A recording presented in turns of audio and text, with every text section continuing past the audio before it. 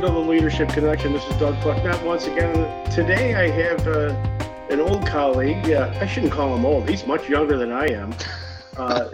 David Howard. I met David many years ago, probably 20 years back. He was probably fresh out of the Air Force at that time and working for Allied Reliability. Is that right, Mike?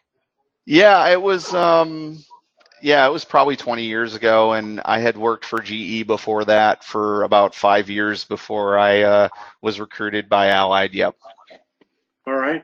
So I think we might have met first time at a conference, and then through the years, as always, if there's a conference and we're there together, we certainly find a time to have a beverage and a chat and some laughs for sure. Absolutely. So many years down the road, then David has started his own business, and obviously that takes some leadership skills there to have the guts to venture out and say, I'm going to try something here on my own. And so we'll talk a bit about that today. A little bit of nothing wrong with a little bit of free advertising. And aside from that, we'll also talk about leadership and what that means to Mike and some of the ways that and other leaders that he's worked with in his career. So starting out,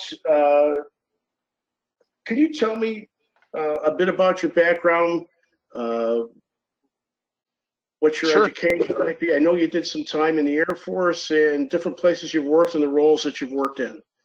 Yeah, so I started my career in the Air Force fresh out of school. I graduated when I was 16, and my parents signed the papers to get me out of the house when I was 17, and I joined the Air Force, and I was very fortunate. I tested on the military. It's called the ASVAB, and when I tested, I just went in open mechanical, and I've always been very mechanically inclined. I loved mechanical engineering and STEM and those types of things before they were actually called STEM. So I joined the Air Force open mechanical, and I was very fortunate. When I graduated basic training, they said, you're going to go be a crew chief. And I said, well, what the heck is that? And they said, well, you're going to be a crew chief on the F-4 Phantoms. And I said, wow, that's pretty cool, because I used to watch the F-4s land and take off up at Plattsburgh with the F-111s when they'd come in and do exercises. So it was really cool.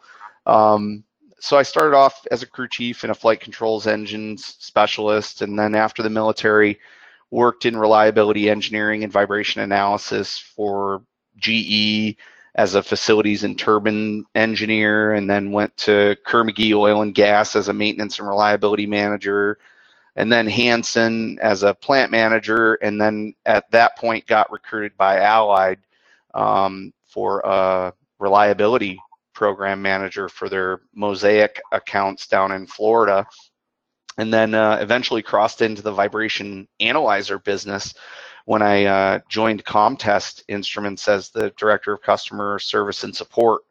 That was now probably 15 years ago or so. I'm not sure. I lose track of time the older I get. Then I started in the reliability field when we were towing data collectors behind a vehicle on the flight line. The IRD testers that we use to do engine test runs on the A-10s, we towed them on a bobtail, or towed them behind a bobtail on the flight line. So, it's crazy to me to see how much it's changed over the years. So while I was at GE, I was basically told, hey, if you want to get anywhere in your career, you're going to have to get a college education. So I took my GI Bill, worked full time. At the time, I was a single parent raising my now 25-year-old daughter, and finished my associate's degree in electromechanical engineering technology, and then my bachelor's and master's in management and leadership and business. And then I just recently finished my doctorate at New Charter for an engineering management degree. I just figured if I'm gonna do it, I might as well just do it and keep going. Wow, look at you!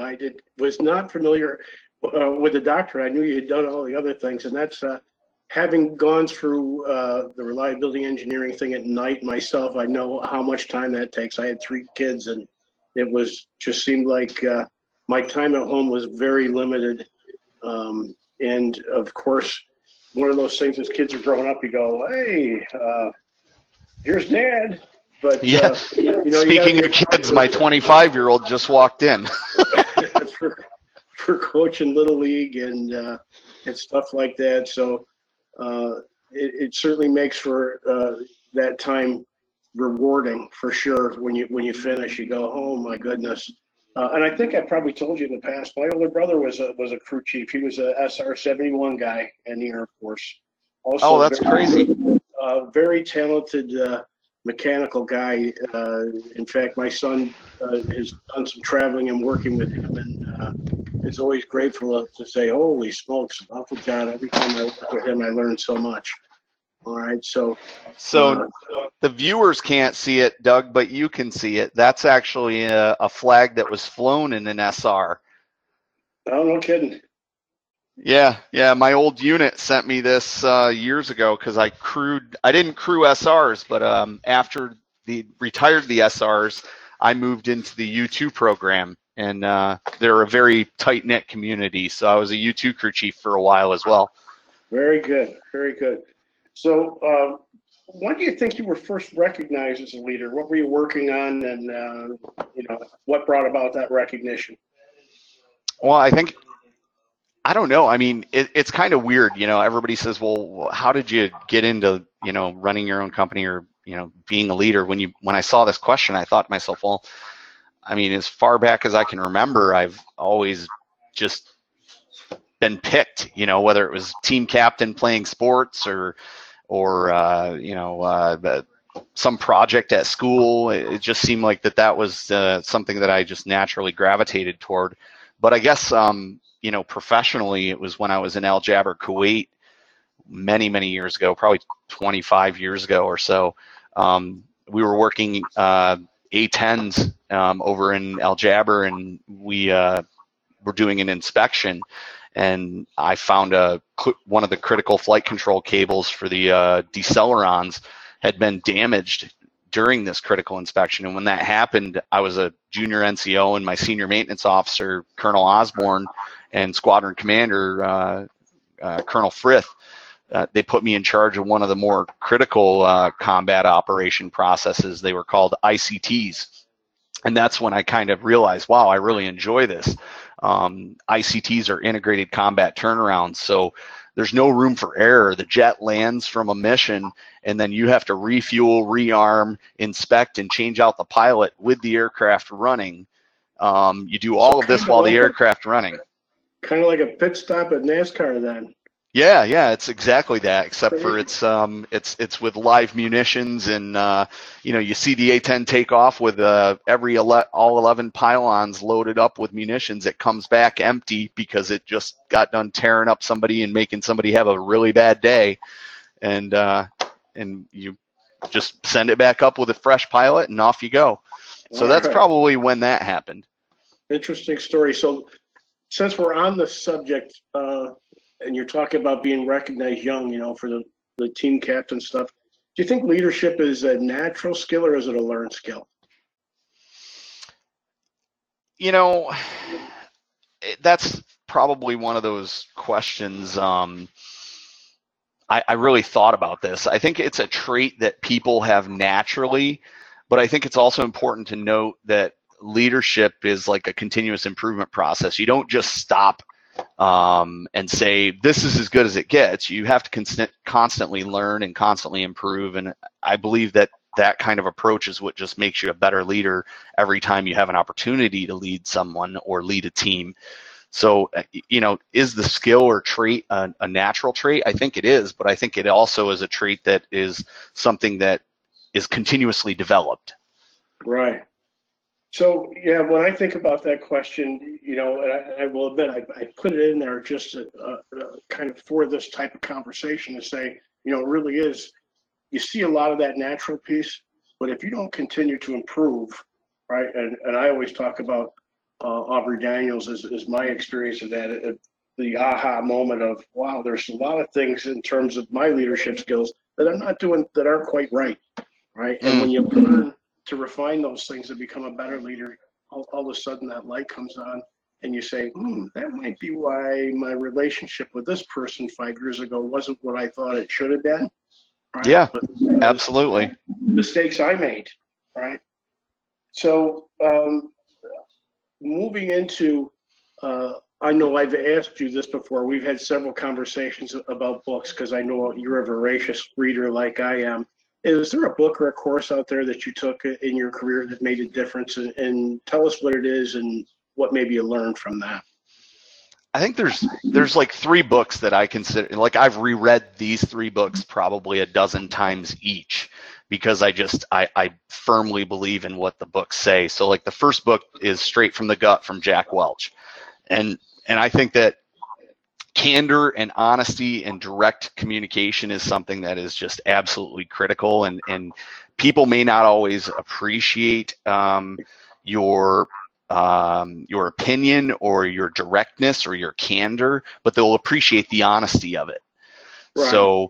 So that book just spoke to me years ago, and I read that book. Gosh, I was probably working at GE when he wrote the book.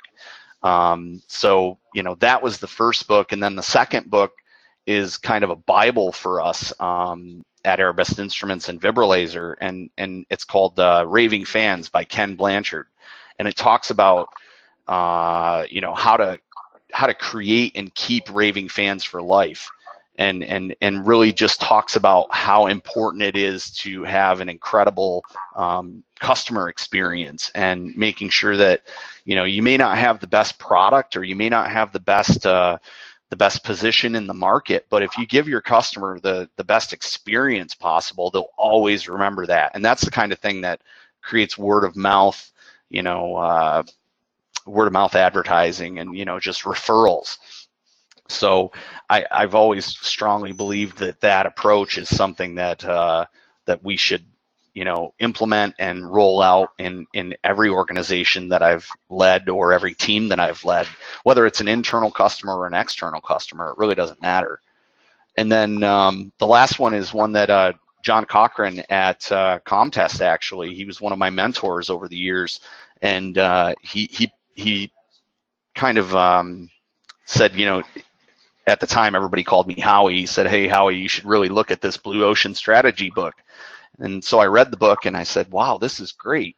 It talks about the opening new markets through pursuit of differentiation and low cost. So it's not always about, especially in our industry, the vibration analyzers that we grew up using many years ago, those things were, expensive to produce and expensive to use and expensive to purchase, and technology's changed.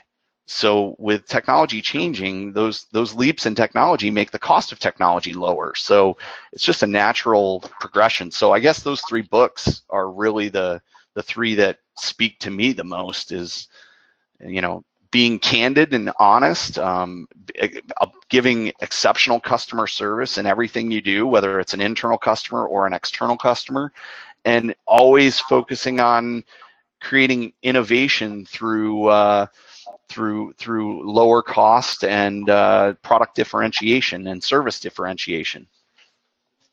Yeah, you talk about that, the customer service piece, and always being there.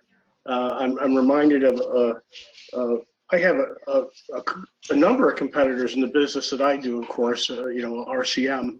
And when I first started in this business, boy, there was one fellow that was out there. He in his eyes, nobody else could do RCM the right way. And then down the road, the rest of us would sit aside and chat and share and actually help each other improve their product, right? Right. And in reality, in the end, it was one of those things that now that few of us are the ones that are really out there in the market that customers are talking about, right? And yeah, that sharing and that learning, right, that comes from reading things like that and putting it to use, you all of a sudden go, this applies to a lot more than I ever expected it to, right? Oh, for sure. Along that line, you did mention one person in there. Are there a couple people that you consider mentors through your career, and you can feel free to mention them by name and some of the things you learned or experienced in working with them through the years? You know, I think there's a lot of great leaders. I've been really fortunate. I've worked for some really great people throughout my career, and you know, I think one of the most influential was I'll name him because I'm proud of it. You know, his name's Joe Congolosi. He's Chief Joe Congo Joe, we called him. He was our chief of maintenance at the 5th Reconnaissance Squadron, and you know, he taught me that you know, leadership isn't about what you do, but more how you do it.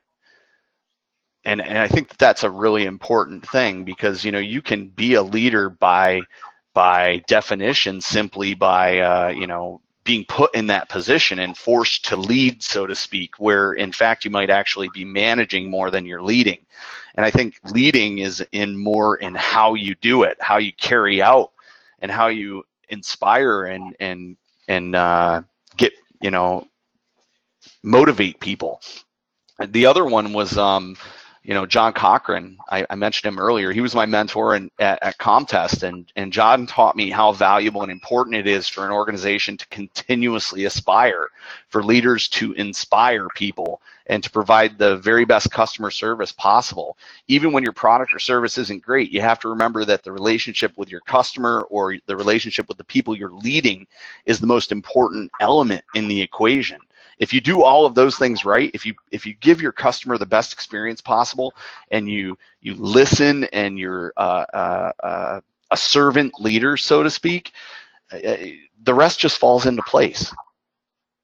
All right, so at this point in your career, you're running your own business, so you must have gone out and looked for some people and said, all right, who's going to help me? Who are going to be the people that work in this company? So when it comes to hiring people and you're looking for leadership skills, what are some of the traits you look for in those leaders? Candor. I absolutely believe in candor, because as I said, I'm just a very direct person. So if somebody can't accept direct communication, whether it's wanted or unwanted, it can sometimes be a difficult personality to deal with. So, you know, I look for candor in people. I look for passion. Passion is probably one of the most important things, because you can't teach passion. Passion for what you do and loving your job, and having the internal fire in the belly, if you call it that, to do a good job, is something that can't be taught. You have to love it. And so I look for those two things, and really, if I can find somebody who's passionate about what they do and they're candid and honest, I can teach them the rest. Interesting. Or the rest of our team can teach them the rest, because God knows I don't know everything. Exactly. And I don't know if you remember, I know that you've at least viewed it, the document that I wrote about selecting RCM facilitators and even team members, right? Those two items are both on there. Boy, you got to be open and honest, and you got to be passionate about your work. Yep. And I'm looking for operators, and I'm looking for maintenance to participate in this. I don't want people that are going to tell me everything. Well, everything's fine. Yeah. Right? Or even the machine's a piece of crap, and it always has been, right? Well, I think the other thing is, like, it's not just candid and candor and passion. Like my granddad, and I'll use this as another example. My granddad used to say that God gave you 2 ears and 1 mouth for a reason, so you listen twice as much as you talk.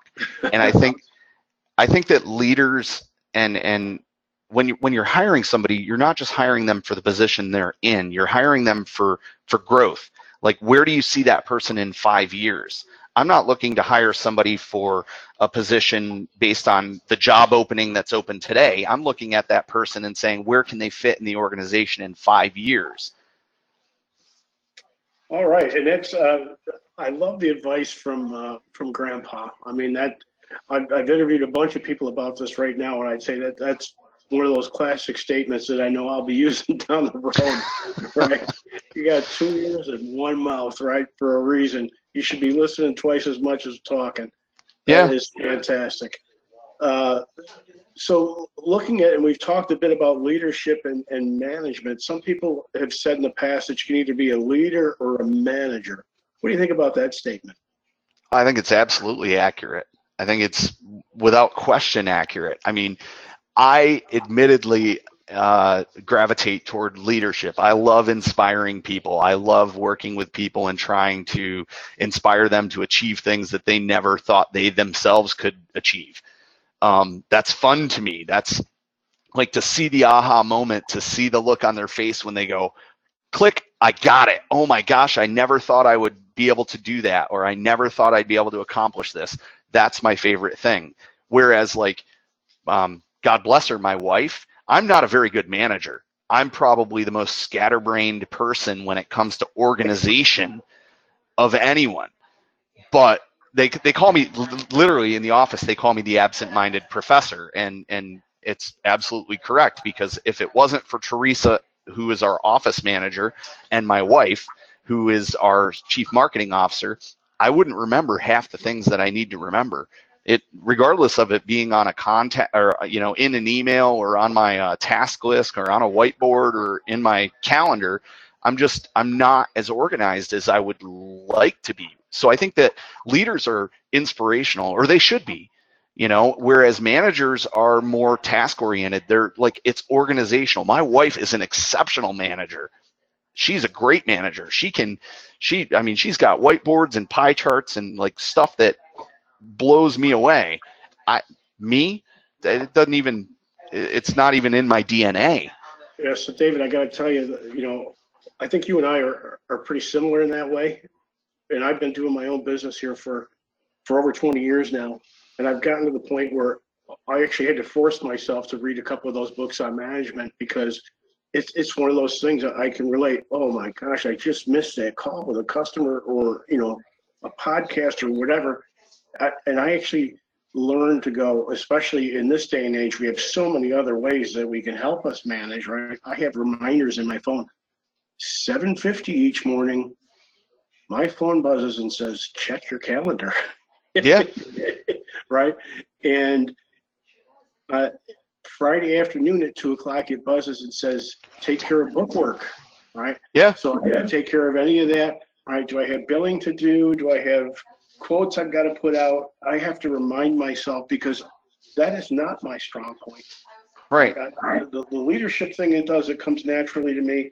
The management piece of it, although, when I spoke to Ron Moore a couple of weeks ago, he said, you're both, but you don't recognize it, right? When you talked about that candor, that's management, right? When you have to tell people things they don't want to hear, that's management, because it's also leadership. Right. So I would agree with that. Combination of those things. So I think that I have to work much harder at being a good manager than I do at being a reasonably good leader. I think that there's a difference between the two, and I think that if you can recognize what you're good at, and the same with people, if you can recognize in people what they're good at, and then inspire them to be better at those things that they're already passionate and good at, then you're going to get somebody who's an outstanding performer. Whereas if you focus on some skill that they're just mediocre at and they're not very passionate about, what's the point? And let's be honest, if you run your own business and you last more than a couple of years, you have to be both. You have to be. Well, I guess I'm okay then, because we're going on 10 now, so I should be all right. So, David, looking back, you've been doing in this business for quite a while now. What would you say is your greatest accomplishment? What's the thing you're most proud of? I don't think that I'm personally proud of really anything that is so, like, I can't say, oh, I'm so proud of this one thing, because it's not me. I'm proud of our company, I'm proud of the team, and I'm proud of the things that our team has accomplished. But it's a team effort. It's not one person, So like, am I proud of one thing? I'm proud of Airbest Instruments and Vibralaser, and the fact that we have completely revolutionized the market in terms of the products that we've brought to market over the past 3 years. Over the past 3 years, we have said, you know what? We're going to flip the market upside down. We're going to create software agnostic hardware. So the hardware that we create can work with any software platform. The it's multi-operating system, Windows, iOS, Android, web, it doesn't matter. And the architecture of our systems are open so that we don't encrypt the data in terms of like the customer's data. It's the customer's data. It's your data. You bought my product, and the data that my product has collected and helped you improve your business with is your data. So why would I lock it up and not allow you to use it? There you go. So I guess that I'm most proud of that type of cultural innovation and cultural passion that we've created within the company, because everybody has that same feeling. You know, the goal is to create products that make our customers' lives easier at a lower cost than what has ever been traditionally possible. All right. Well, David, it's been fantastic catching up with you. Especially in this time of COVID, you know, by now we probably would have run into one another somewhere, right? Yeah. We're all kind of isolated, whether it's, you know, you're having to go to your own business, but it's not like we're out there traveling and in the world of conferences and stuff like that anymore. So it's been good catching up with you. Yeah, absolutely. And it's strange, you know, we're both in the same state, but it feels like we're a world away because of COVID. Yeah. All right. So this has been Doug Plucknett and the Reliability Connection. Have a great day.